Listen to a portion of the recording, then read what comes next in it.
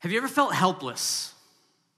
You ever felt helpless? Man, I have many, many times. You get this feeling like, there's this huge need, but there's nothing that I can do about it. If you hear news going on, right? Some of you watch or listen or do something with the news. You know what's going on around the world. You hear about hunger, right? There are lots of people in the world starving. You hear about water crises everywhere, right? Many different places where they don't have access to clean water or water at all. You hear about human slavery. Man, the amount of people who are being trafficked around this world and who are still in slavery is staggering. Absolutely staggering. And on a weekend like this, let's not pretend like that doesn't happen right here on St. Catherine Street. Right? Surely there are girls being trafficked from coast to coast in our beautiful O Canada place, and they're being sold to the highest bidder. They're being taken from their families and being called and forced to do things that they don't want to do. This isn't a problem somewhere else. This is a problem right here. There's terrorism, right? There's murder. There's theft. There are horrific things that happen, and you watch it on the news or you hear about it, and if you're like me, you say, I'm helpless. Like, I'm angry, I'm upset, I'm sad, but I'm helpless. What can I do? What could I ever do to alleviate the hunger of the world, right? Oh, if I was the CEO of Amazon, then I'd do something, right? Maybe not. But that's all the world. Maybe you're sitting this morning and you're saying, I feel helpless with my own life. I don't have enough money, right? The in and out, that budget thing isn't balancing out, right? I have more money going out than is coming in. That's a problem. Maybe you're jobless or searching for a job that can give you more money or better position or will treat you fairly. And you're saying, there's nothing I can do. I feel stuck. There's no way for me to move ahead at all. Or maybe you're battling sickness and you've been battling sickness and there's nothing that you can do about it. Right now, I would love it if you prayed for my dad. My dad is 18 days into this sickness that no one can figure out. They've ruled out all the major things, but he's up all night long. Pain medication isn't touching the type of pain that he's experiencing. And so as a family, we're just saying there's nothing we can do. I'm on the phone with my mom yesterday saying, like, you need to talk to the doctor, you need to tell him this. She's like, I'm doing that. So we get to these places in life where we're saying, I'm helpless. There's nothing that I can do. But most of our life isn't that. Most of our life isn't a place where we say, there's nothing I can do. Rarely can we truly say, there's nothing I can do. We love perseverance stories, don't we? We love seeing the underdog come out on top. We love movies like Rocky or Rudy. Rudy's the story of a football player. He's probably shorter than me. Goes to, they pronounce it Notre Dame, right? Goes to Notre Dame, plays football, works himself onto the team. He gets to play like one play or something. And you love that story because you see him persevere all throughout. You see that he didn't say, I'm helpless, I'm short, I'm little, I can't accomplish that. He actually got it done, and we love those stories. But what we're going to see today is not that type of story. We're not going to see a story of perseverance. We're going to see a story of reluctance. We're going to see a story of, well, if I have to do that, I guess I will. We're in the book of Esther. Esther is a book in the Old Testament. The time period is around 480 to 470 BC, somewhere in there. It takes place in the Persian Empire. King Xerxes had a wife named Vashti. He was drunk, wasted, wanted her to come in to showcase his trophy wife. She refused. He fired her, right? Donald Trumped her. You're fired, get out. And he found a new wife to be his queen, and it was Esther. And Esther was part of the people of God, is part of the people of God, but wasn't supposed to say that she was part of the people of God based on the advice coming from her cousin, Mordecai. Mordecai is this man who wouldn't bow his knee to this guy named Haman. Haman becomes second. I'm just catching you up. All this was last week. Haman becomes second in command in the world. Mordecai refuses to bow his knee because Haman is an enemy of the people of God, an enemy of the Jews, longtime enemy. And so Haman sets out to destroy the Jews. He sets a plot where he can actually annihilate them and wipe them out. And that's where we're entering the story today. The Jews are all going to die. Right? We've heard this story before in history where someone tried to wipe out the people of God. You've heard this before. It happens again. And so there's actually a day set where all the Jews are going to be wiped out. And here's the response of Mordecai and the people. Esther chapter 4, verse 1-3. When Mordecai learned all that had been done, Mordecai tore his clothes, put on sackcloth and ashes. And this was a normal custom to do, right? If something bad happens, you're so much frustration, right? In high school, I would punch lockers. Here, they ripped their clothes, okay? Tore their clothes, put on sackcloth and ashes, went out in the midst of the city, and he cried out with a loud and bitter cry. He went up to the entrance of the king's gate, for no one was allowed to enter the king's gate clothed in sackcloth. And in every province, wherever the king's command and his decree reached, there was great mourning among the Jews with fasting and weeping and lamenting, and many of them lay in sackcloth and in ashes. So this very destitute response, this response of hopelessness. But there's something missing here. I don't think that the author of the book of Esther just forgot this detail. They're fasting, they're like throwing ashes on themselves, they're wearing sackcloth, ripping their clothes. But the one thing that's missing is that there's no prayer. There's no prayer of the people of God to God. They're responding, yes, like I'm upset, I'm sad about this, I'm weeping loudly so everyone can hear, but there's no prayer. There's response, but no request. They're turning to hopelessness. They're turning towards a situation as if there was no God that they were a people of. As if God was not present and ready and able to work and move at any moment. They turn to hopelessness. Isn't that always easiest? Isn't it easiest that when bad things happen to just put on victim mentality and be like, it's hopeless. There's no way we could change anything. That's what they do. But then Mordecai remembers, I have a connection. And this is what we do as well, right? When things get bad, we start reeling in our minds for people that we know to get us out of this situation. And so Mordecai's cousin is Esther, and she's the queen. So Mordecai also gave him a copy of the written decree issued in Susa for their destruction, that he might show it to Esther and explain it to her and command her to go to the king to beg his favor and plead with him on behalf of her people. So Mordecai is saying, Esther, you have to understand who you are. You have to understand your position, that you might be able to change things. You're queen. You're queen to the king of the world. You're in a place that you could have influence. And here's what Esther says in verse 11. All the king's servants and the people of the king's provinces know that if any man or woman goes to the king inside the inner court without being called, there is but one law, to be put to death, except the one to whom the king holds out the golden scepter so that he may live. But as for me, I have not been called to come into the king these 30 days. There's nothing I can do, Mordecai. I wish I could do something, but the king kind of forgot about me. He's put me out for the past month. Maybe he found some new virgins to play around with. I don't know what he's doing, but he's wanted nothing to do with me. And she's right, in a sense, to say that by law, she couldn't go in. By law, she should be put to death if he didn't ask for her, and then if he didn't hold out the golden scepter to give her mercy and grace for coming on her own initiative. So she's right. Legally, she's right. But I think the bigger thing that's going on inside of Esther is her self-preservation. That if I go in there, I'm going to lose everything that I've gained. If I go to the king, he doesn't listen to me. He doesn't allow me to keep living. I'm going to literally lose my life and everything that I've been preserving and keeping up to this point. Self-preservation. Isn't that sometimes why we don't do what we know we're supposed to do?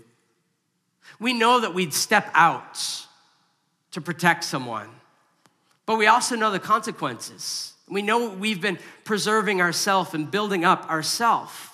And if we act, it will cost us all of that. So in moments where we should be not even brave, but just right, where we should be right, we hold back because we want to preserve ourselves. We dealt with this week with one of our kids on the school bus. Our kids were not the hero in this situation, all right? And they had been taking snacks from one of the kids on the bus. And one of my children, to be unnamed, was hanging out with an older kid that we know is a very clear bully. And so we said, son, you know what you're doing isn't right. You know what you're doing is wrong. And we just saw it in his eyes that he's afraid of losing everything with that kid.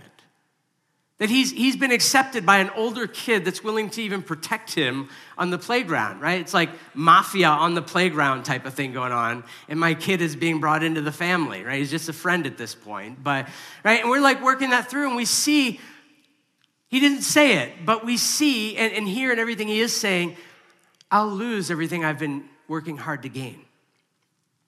And we're the same way. We're just better at masking it than my child is. But the reality is that she's not helpless. She's the queen. This is not a helpless position. And the reality is that we aren't helpless either. We aren't helpless either. If you are a follower of Jesus, here's the reality for you this morning, is that you have a dad who is God. God is your dad. He is able to do far and abundantly beyond all that you can ask or think. He says that in his word. You have all resources available to you. It might not be in your bank account or in your house, or you might not see them right now, but you have all resources available to you. You are the furthest thing from being helpless. This is who you are. This is who you are. We make excuses, though. We let the what if monster, I was reading this book to one of my kids yesterday too, the what if monster, and I'm like, this is for me.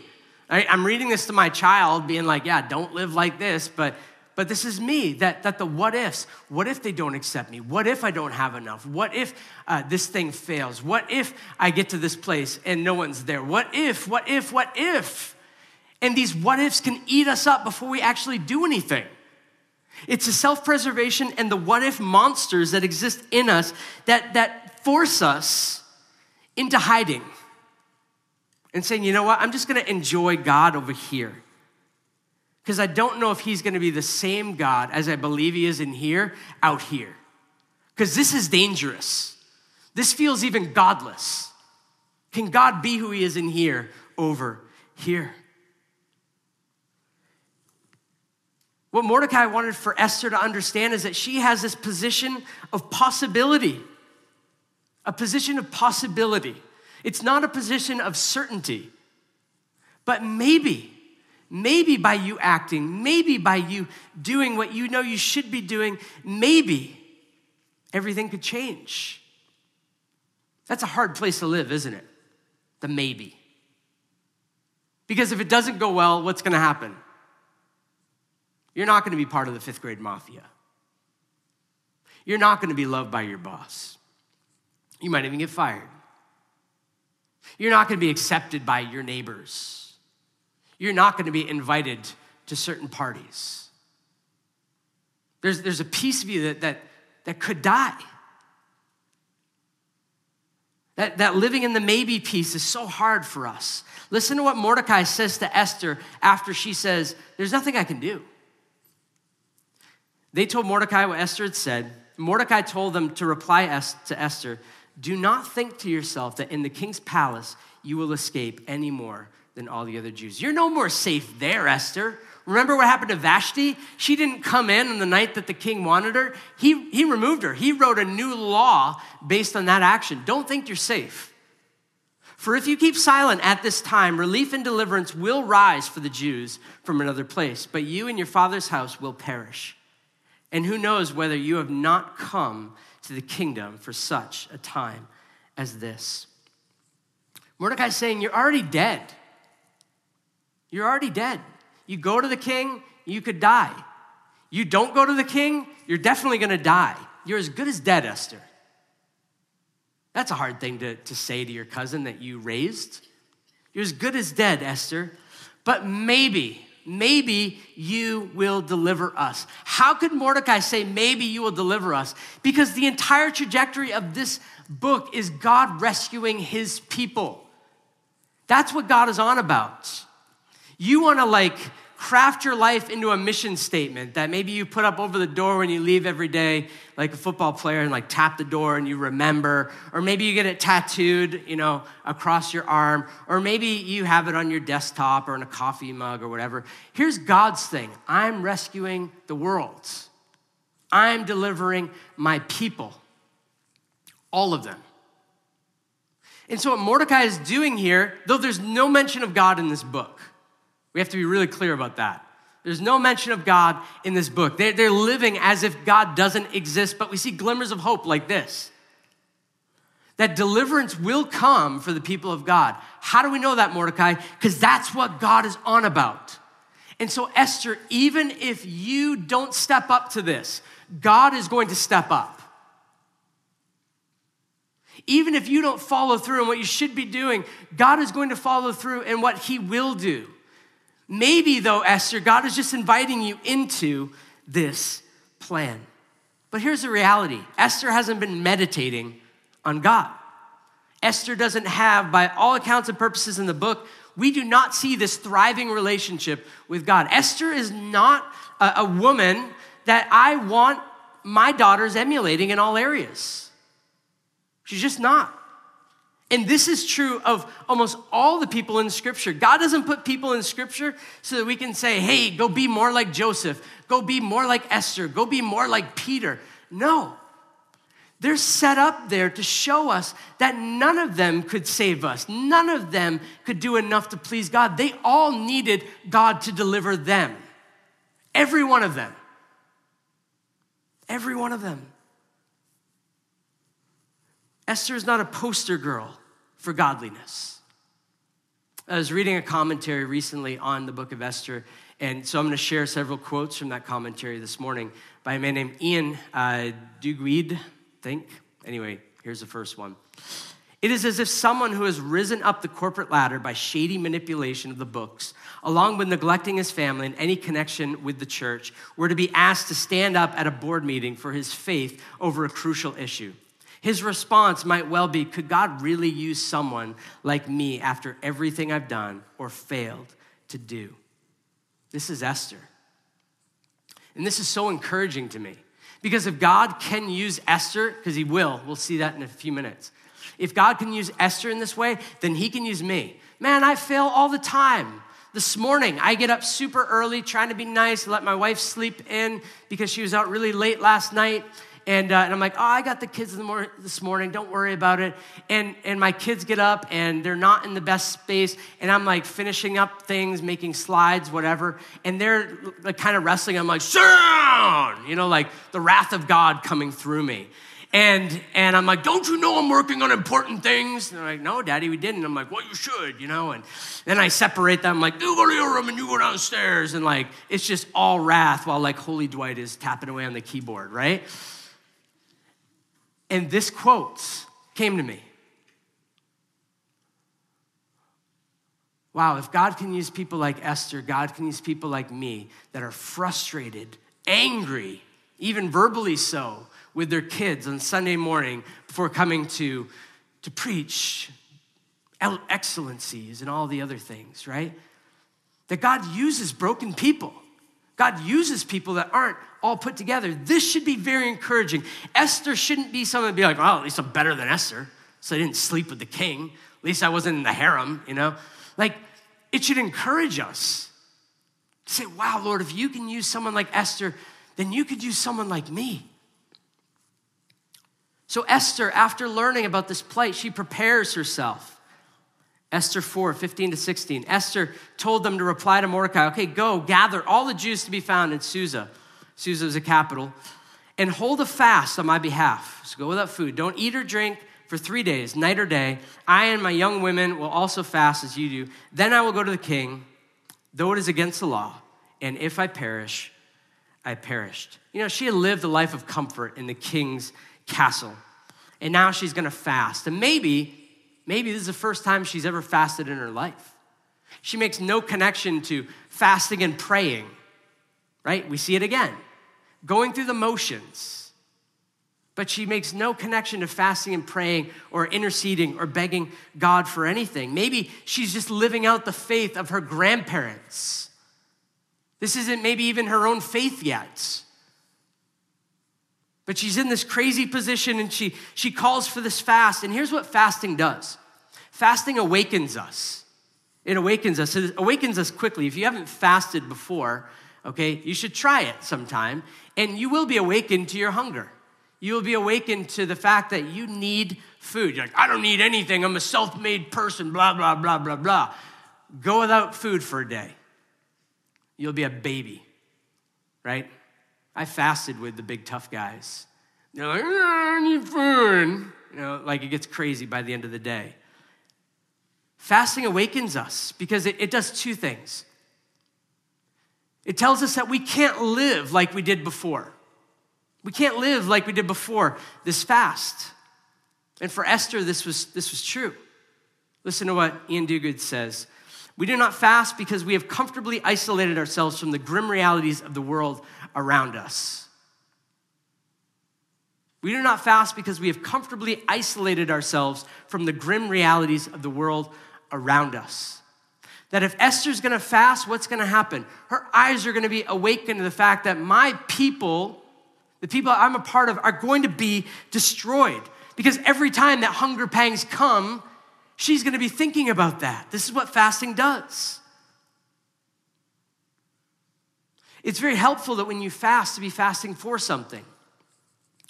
To be fasting for a neighbor to meet Jesus. Fasting for a big decision the church has to make. Fasting for a new church plant. Fasting for all of these things, because it's like fasting somehow, the desires of God gets pressed into our hearts in a way that it just doesn't normally happen. So there's no magic to fasting. It's not like we get to bend God's arm in fasting. He's like, okay, fine, you've gone without food long enough. I can't do it anymore. But somehow fasting connects our hearts to God's heart. And we learn dependence. We learn something very significant. I need that next slide. P3S3. Go get them. Why would you name your child P3S3 anyway? You're mean. You're mean. 7 or soda, so it sounds so much better, but P3S3. Here we go. In fasting, we learn dependence. Another quote, sometimes it is good for us to fast as individuals, sometimes as a community of God's people, reminding ourselves that our normal state of life in this world is not fullness but hunger, and appealing for God to grant us what we so desperately need. That we are dependent creatures. We are not independent. As I said before, try going without food. You are dependent. You are needy. And it's fasting that often awakens or reawakens our hearts to that reality that we need God. We can't bend God's arm, but we can train our hearts. And this is what fasting does. See, it's spiritual disciplines like prayer, or reading our Bible, or fasting, or giving that trains our hearts that we are dependent on God and that we need Him more than we need money, more than we need food, more than we need a sleep in, more than we need my agenda. Spiritual disciplines reorient our heart on God. Spiritual disciplines are something that should be daily ongoing. And I don't mean you have to sit down and read massive chunks of this or pray for 4 hours at a time. But I mean that there's this ongoing relationship. How do you do relationships with people? If you're married, most likely you have an ongoing conversation with your spouse, right? You don't start, dear spouse, you are amazing. Thank you for being my spouse. You look so lovely today, my spouse, right? It's just like, hey, what are we having for supper? Oh yeah, I'm cooking supper, that's right, okay. What are we doing later? When are we gonna do this on vacation? How are you doing today? I know you had that meeting, how did that go? It's this ongoing conversation. The start and stop points don't really happen. It's like, love you, bye, see you later. But beyond that, it's no like weeping, crying, sending out for good. It's this, I know you're coming back. As long as the Lord brings you back, you're coming back. And this is the way that our relationship with God works. It's this ongoing thing that, yeah, we set aside some time. We should set aside time, but then we're engaging with it. As I'm walking here this morning and sensing that the city is spiritually dark. I'm talking to my wife about that. She's like, we should pray about that. I'm like, yes, we should, right? You need to engage God with this stuff, Dwight, right? I need those reminders from people. But we engage God with these things because he can actually do something about us and about the problems. And we must engage for life. We must engage for life. If we want life to be brought to people, then it's going to have to be the Lord's will that's bringing that. So we have to engage with him on these things. Now, Esther says something interesting. She says, if I perish, I perish. If I die, I die. Now, this sounds very brave and noble, like, whoa. But it's really not that brave. It's not that noble. One of the commentators says that this is a resignation of the inevitable. That she realizes, like, I'm going to die. And if I die, I die. It's like she comes to terms with that very quickly. So it's not this thing to be emulated, the way that Esther's providing it. But it's understanding that, okay, yeah, the Lord has placed me here for this time. I want life, but what seems to be in front of me might cause me death, so I'm willing to die. Well, that's a profound thing, right? We can rail on Esther a little bit and be like, yeah, she's not a poster child for godliness, but she's slowly growing. In a very short time, she's growing, right? She's willing to now lay down her life for her people because that's just where she's at in life. And honestly, if I perish, I perish. This is where the Lord wants to bring our hearts. Not to say out of reluctance, but to say, because that might be where he's bringing us. If I die, I die. I can't hold on to this life. I can't keep things close-handed. I have no idea what's going to happen to me. The Lord wants to bring our hearts to a place where we're willing to perish, where we're willing to say ongoing, life is not about me. Notice that. If I perish, I perish. It's for others. This life is not about me. Esther is growing significantly. Now, something happens during this fast. I believe, you could disagree with me, that's fine. Just don't do it right now. But I believe that it was during this fast that God gave a certain wisdom to Esther. A shrewdness, I would say. That's the word I want to use. A shrewdness. She makes a shrewd proposition to the king. And let me stop to say this, that we need wise women. That God, women, God has gifted you. You are not to be a voice that is silent. You're not to be a voice that's just put in a corner. There's so much wisdom that God has given to you. And we as a church, we need that. We need that. We believe that God created men and women equally. And we need for the voice of women to be spoken into the realities of this church. You think that it's the elders and the pastors leading this church all by ourselves? No way, right? Like when I come home, my wife's like, hey, so what happens?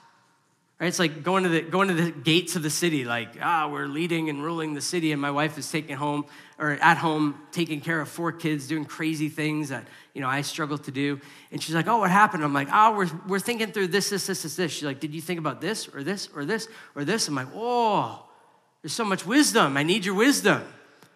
We need your wisdom. You're so important. And we see this in Esther, that she's brilliant. She's brilliant. And she does this step-by-step, carefully calculated plan. She's not reactionary. She's not emotional. I don't think she's stoic. But she doesn't let her passions drive her. She allows for wisdom and her shrewdness to drive her. So let's finish up the story. The first thing that she does is she invites the king to a feast. Remember, he hasn't wanted her for the past 30 days. So she invites the king to the feast. Here it is. Chapter 5, verse 1 to 5 should be. Maybe not. Nope, I'm going to read it to you. I have a Bible here. All right, Esther 5, verse 1 to 5 says this. On the 3rd day, Esther put on her royal robes, stood in the inner court of the king's palace in front of the king's quarters while the king was sitting on his royal throne inside the throne room opposite the entrance of the palace. When the king saw Queen Esther standing in the court, okay, here's where he could have killed her. She won favor in his sight, and he held out to Esther the golden scepter that was in his hand. Then she approached and touched the tip of the scepter. The king said to her, "What is it, Queen Esther? What is your request? It shall be given to you, even up to half of my kingdom." Esther said, "If it please the king, let the king and Haman come today for a feast that I have prepared for the king." Then the king said, "Bring Haman quickly so that we may do as Esther has asked." So the king and Haman came to the feast that Esther had prepared. So the first thing she does is she invites him to eat.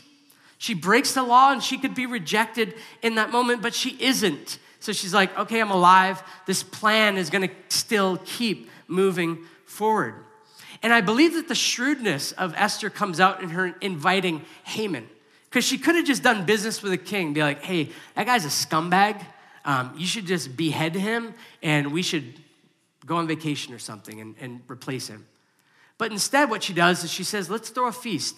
You and your main man, Haman, and you're going to come together. What is she doing? She's seeing the relationship that the king and Haman have. Is the king willing to get rid of Haman? Is the king willing to supersede Haman and make Haman look foolish? She's testing the waters. It's brilliant, absolutely brilliant. And the king at the feast, he opens his heart to her in verse 6. As they were drinking wine after the feast, never hurts to have wine, right? The king said to Esther, "What is your wish? It shall be granted you. What is your request? Even to the half of my kingdom, it shall be fulfilled." Now, what's interesting to note here is that the king opens his kingdom to her, not to Haman. He opens it to her, not to Haman. So in her mind, she says, I have favor. I have favor. But what she doesn't yet have is credibility. This is just a one-night thing. Is this the way the king feels tonight because his heart's merry with wine? Let's invite him again tomorrow and see what happens. So that's what she does. Esther answered, "My wish and my request is, if I have found favor in the sight of my king, and if it please the king to grant my wish and fulfill my request, let the king and Haman come to the feast that I will prepare for them, and tomorrow I will do as the king has said." She's building credibility. And then what happens is absolutely profound. Here's where she lays it all on the line, is that she asks the king to act against his reputation. This is the thing that the king loved most, his reputation, his power, his position. She's gonna ask him, we'll see in just a second, to act against this reputation for her. Choose me over yourself. Listen to the account, it's about 8 verses. While they were yet talking with him, the king's eunuchs arrived and hurried to bring Haman to the feast that Esther had prepared. So the king and Haman went into the feast with Queen Esther. On the second day, as they were drinking wine, after the feast, the king again said to Esther, "What is your wish, Queen Esther? It shall be granted you. And what is your request? Even to the half of my kingdom, it shall be fulfilled." Then Queen Esther answered, "If I have found favor in your sight, O king, and if it please the king, let my life be granted me for my wish and my people for my request. For we have been sold." I imagine the king is sitting up at this moment. "I and my people to be destroyed, to be killed, and to be annihilated. If we had been sold merely as slaves, men and women, I would have been silent, for our affliction is not to be compared with the loss to the king." She knows that this is going to cost the king his reputation. Then King Ahasuerus, or Xerxes, said to Queen Esther, "Who is he and where is he who has dared to do this?" And Esther said, "A foe and an enemy, the wicked Haman." Then Haman was terrified before the king and the queen. And the king arose in his wrath from the wine drinking and went into the palace garden. But Haman stayed to beg for his life from Queen Esther, for he saw that harm was determined against him by the king. The king could kill Haman. He could dispose of him. Haman is disposable. Esther's seen it, not a big deal. But the king couldn't blame Haman for this. Why? Because it was the king that actually declared this destruction. It wasn't Haman ultimately. It was Haman who devised the plan, but it was the king who gave his ring to be able to stamp the approval on this death decree. So Esther, instead of saying an enemy, a foe, Haman, she could have said, "It's you. You're gonna kill me." But he would probably say, "Sure, I'll remove you." But instead, she puts it on Haman, who is just as guilty. But he was going to have to break his own law. The king was going to have to go against his own law. And if the king goes against his own law, who could trust this king anymore? But in the end, he won't need to. He won't need to go against the law. Now, we'll see that in just a second, but I want to throw out the irony here. Haman wanted all the Jews killed because one man, Mordecai, wouldn't bow before him. So the irony is that Haman is angry because a Jew didn't bow, but now he is bowing before a Jew, begging for his life.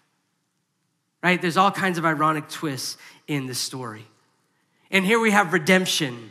We have redemption in chapter 7, chapter 7, verse 8 and 10.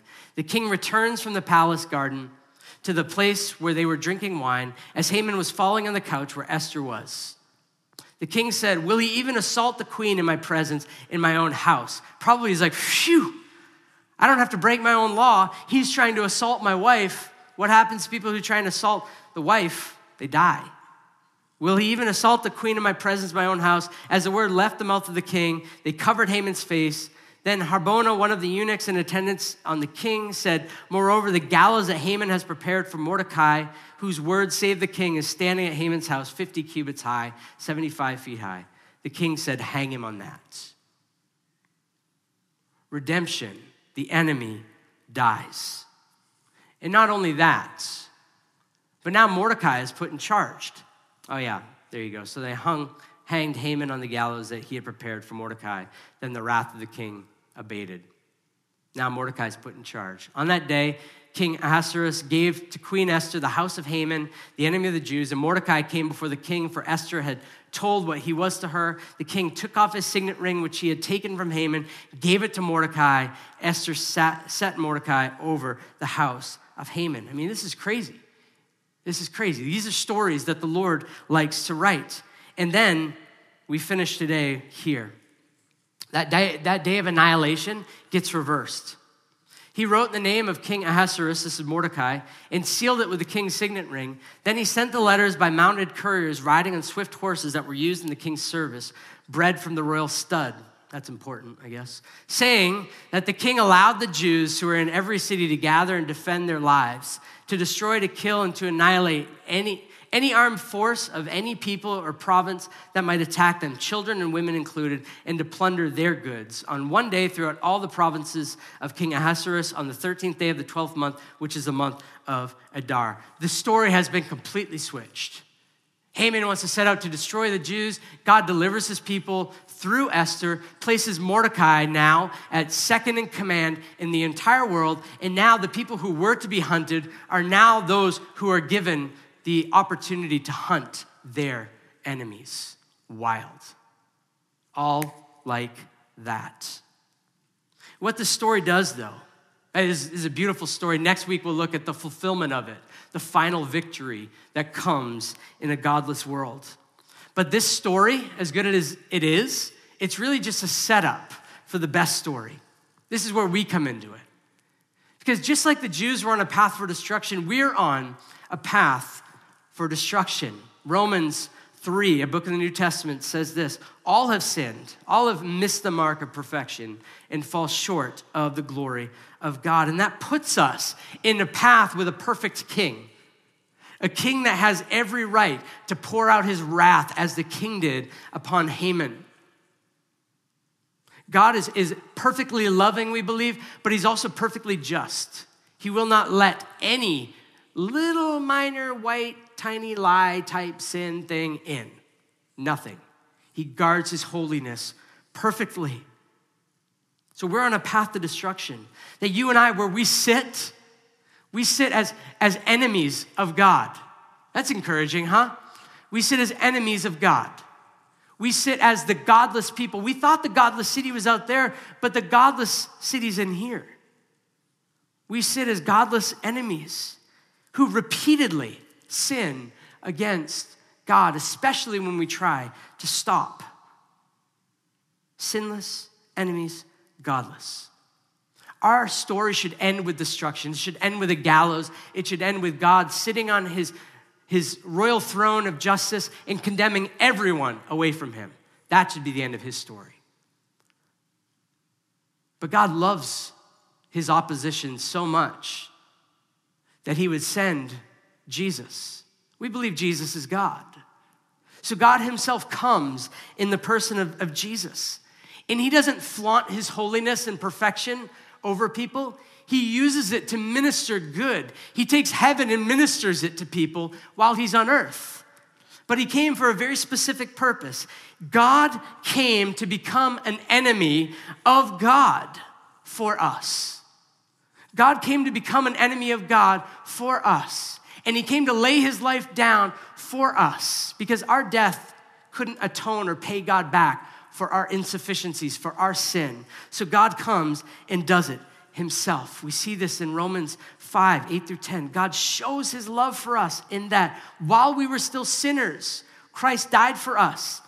Since therefore we have now been justified, meaning made right by his blood, much more shall we be saved by him from the wrath of God. For if while we were enemies, we were reconciled to God by the death of his son, much more now that we are reconciled shall we be saved by his life. That God chooses to perish in our place. Esther says, if I perish, I perish. Like, how can I fight against the will of whatever? And God says, no, this is my will. I'm going to come and I'm going to perish in your place, so that you never have to experience an eternal separation, an eternal perishing, an eternal place away from God. And Jesus, as a true hero does, the only true hero, every other hero that gets put up on a screen or in a book is trying to emulate the hero that Jesus is. Jesus conquers death and then comes back to life. And he has all authority. In Matthew, after he had risen from the dead, the book of Matthew, Jesus came and said to his disciples, all authority in heaven and on earth has been given to me. That what's happened is now death has been reversed. Death is slowly working backwards, that death itself is going to die. The way that Haman's plot got flipped on its head, so death is getting flipped on its head, and life is going to outlast death. This is good news. Funerals aren't the end, but for so many are just the beginning of real life. Paul writes this, skip down to verse 55. Death is swallowed up in victory. Oh, death, where is your victory? This is like mocking death. Oh, death, where is your sting? The sting of death is sin. The power of the sin is the law. But thanks be to God who gives us the victory through our Lord Jesus Christ, who rose from the dead, conquered our sin, and now has sat down at the right hand of God. That one day there's not even going to be an aftertaste of death. There's not even going to be that weird, meaty stuff that gets stuck in your teeth after a steak dinner. You're like, I had steak 2 nights ago, right? Like, where does it get lost up there? I don't know. There's going to be no remembrance of death. Nothing. There'll be no taste of sickness, sadness. Sadness is going to come untrue. Inside Out movies made for before the new creation, because sadness will not be there, thankfully. She's a dreary character. You can't earn this. You can't earn this eternal life. You can only receive it. It's given as a gift to you. This is what Jesus, the better Esther, comes to do for his people. Now, how do we apply it? How do we apply it? What I'm not going to tell you is to go and be like Esther. But I am going to let you know that we're going to be sent out into a godless world. And we're being sent out this morning with shrewdness and power. A power that's not your own, but a power that was the same power that rose Jesus Christ from the dead. So here's what's going to happen. You're going to go out into your situations. You're going to continuously engage a godless world. They're going to be your friends. They're going to be your family. They're going to be your coworkers, and you're going to love them. You're not going to, probably put up labels in your mind, godless. In fact, don't do that. You love them as you've been loved by Christ. But you're going to continuously engage this world. You're going to encounter hopelessness. You're going to encounter over and over people trying to find a better connection to get them to the place where they want to be. But even if they get to that place, they're not really going to ever be able to fill the gaping void that they feel viscerally. So that's a situation we're being sent out in. But what's our position? You are an ambassador of God. Long pause. You are an ambassador of God. You are sent ones into the city. You are the angelos that is spoken about in the New Testament. You're the messengers. They get to go out and show and tell of the good news of who God really is. And you're not just ambassadors that keep your job if you do a good job. You're children, you're sons and daughters of this God that you're an ambassador of. So before we even send you today, you're already loved. You don't have to earn that. You're already loved because of what God has done for you. But you're sent with the power of life. My friend Jay Bauman says this: we often live so casually as the church. We forget that we're in the business of life and death, giving life to what was dead every day by the power of the Spirit. This is our position. This is what you're sent out with. And so every morning that you wake up is a preparation morning. Every day is the big game, right? I joke around that, hey, you got to get ready for the big game. When's the big game? All the time. All the time is the big game, right? So what's the preparation that's necessary? Engagement. You have a God that wants to rescue people through you. And you're like, I don't have that heart, but he wants to give it to you. How do you get that? You spend time with him. How much time? As much time as it takes. Have you ever taken a whole day off from work or a Saturday away from doing normal things and sat and said, God, I'm here. I want you to speak. I'm going to read some of your word, but I want for you to speak to me. I just want to be with you. When my kids say, Dad, I just want to be with you, I know, but what are we going to do is coming soon from them. But I just want to be with you. I'm like, I just want to be with you too. I just want to enjoy you. That the Lord actually wants to be with you and invites you into this. He's not a cold, distant God. He's very present. And he wants to move your hearts into a place where you say, you know what, I'm ready to perish. Life is an ongoing series of little deaths where we constantly are dying to ourselves over and over and over and over. You die to yourself when you serve others. You die to yourself when you're giving resources to people. You die to yourself when you're praying for others. You die to yourself when you're serving in significant ways. You die. It's constantly dying to ourselves. This is our preparation so that we can say, if I perish, I perish. But in preparation, we move expectant as well. Ian Duguid says this: we cannot know ahead of time how God will choose to use us. He may heal our diseases, transform our breaking marriages, plant thriving ministries through us, or he may sustain us in obedient submission to him as our earthly hopes are dashed and our lives poured out for apparently little purpose. Either way, though, we have the guarantee that he will use even our faint faith as the means of bringing glory to himself. With this assurance, we can add to Esther's cry, if I perish, I perish. Simply let me perish in a way that brings glory to God. If we're going to minister to the immortals that we're encountering on a daily basis, we need to spend time with and know the heart of the true immortal one. And then lastly, as we leave our time of preparation, we go into a world with propositions and proposals. We can't just go into a world saying, well, I believe this because the Bible says this. How many times have you won that argument? Probably not many. What we need to do is we need to show. We need to show that what we believe is better. And I don't mean superior. But Jesus said, I am the way, the truth, and the life. So Jesus dropped the objective claim to truth. And that's what we want to show. We don't want to win arguments. I don't want to win arguments. That's not why I wake up in the morning. Dwight, win arguments today. I want for people to see Jesus. And I want for them to see that he is better than whatever they're pursuing. One of the big things that we pursue in our culture is sex. Sex is a very individualistic pursuit. It's a way that we dishonor one another as those made in the image of God by watching pornography, by masturbating to that, by buying prostitutes, by hooking up before we should be able to have sex with one another, by doing whatever we want with whomever. Sex is open, fair game. It's subjective. Do whatever you want with it. What we don't need to say is, well, that's not what the Bible says. That's not what God says. If you wait until marriage, if you wear a promise ring, that's legit. Okay, great. But how do we show that the sex that God calls his people to is better than the sex that the world is pursuing?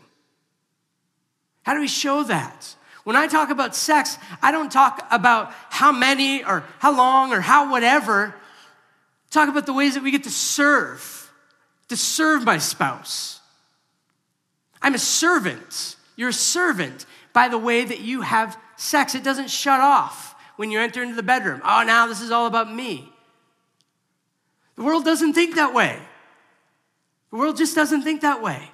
And so the way that we're approaching every subject has to be to show that what God has intended is far better than the things that we have concocted in our minds, and we just chalk it up to saying, well, culture does it that way. What if culture's wrong? What if they're wrong? And what if this is actually true? I would say that if you're pursuing Jesus and you're saying, I disagree with a lot of what you're saying, Dwight, I would say keep pursuing with the question of, what if it's true? Let that what if monster eat at you. What if it's true? What would that mean? How does this compare to life? And honestly, church, this is our job as ambassadors, is to show that the world that God is remaking is better than the world that we are living in, that his design and desires are far better than the perversions and the bends that we have placed into them. And this is hard work. This is really hard work. You're gonna have to think and pray and engage and build relationships and listen to people. You can't just one-line them. You can't just one conversation convert people. It's not how it works. But you have a position of possibility. So, church, you are sent. You are sent with the signet ring of God. You are sent not helpless, but with the helper dwelling inside of you. And he is remaking you and the world. So enjoy him as you get to watch him transforming you and those around you. Lord, thank you that you are a great God. Thank you that you are all about your glory. Thank you that you will not bow to anyone else. You will not bow to our culture, and you're not intimidated by a godless world. In fact, it's not godless. You are here. You are present. You are active. You're moving. There is nothing and no one that is beyond your reach. And so I pray for those who are here this morning who don't believe that you really love them and that you could forgive them and that you could use them. May they hear the story of Esther and be shattered and say, Lord, if you can use Esther, you could use me. Pray for those of us who believe intellectually that we are ambassadors and adopted children of God, but don't live that way. Would you cause our lives to get in line with what we say that we believe? Would you cause us to stare at the glory of God until it changes us and you change us? So, Lord, we're hungry for you. We want to respond well to you today. We thank you that you are not impotent. You are not unable to awaken hearts and raise affection. So, Holy Spirit, would you lead us during our response time this morning? We love you and we need you. Amen.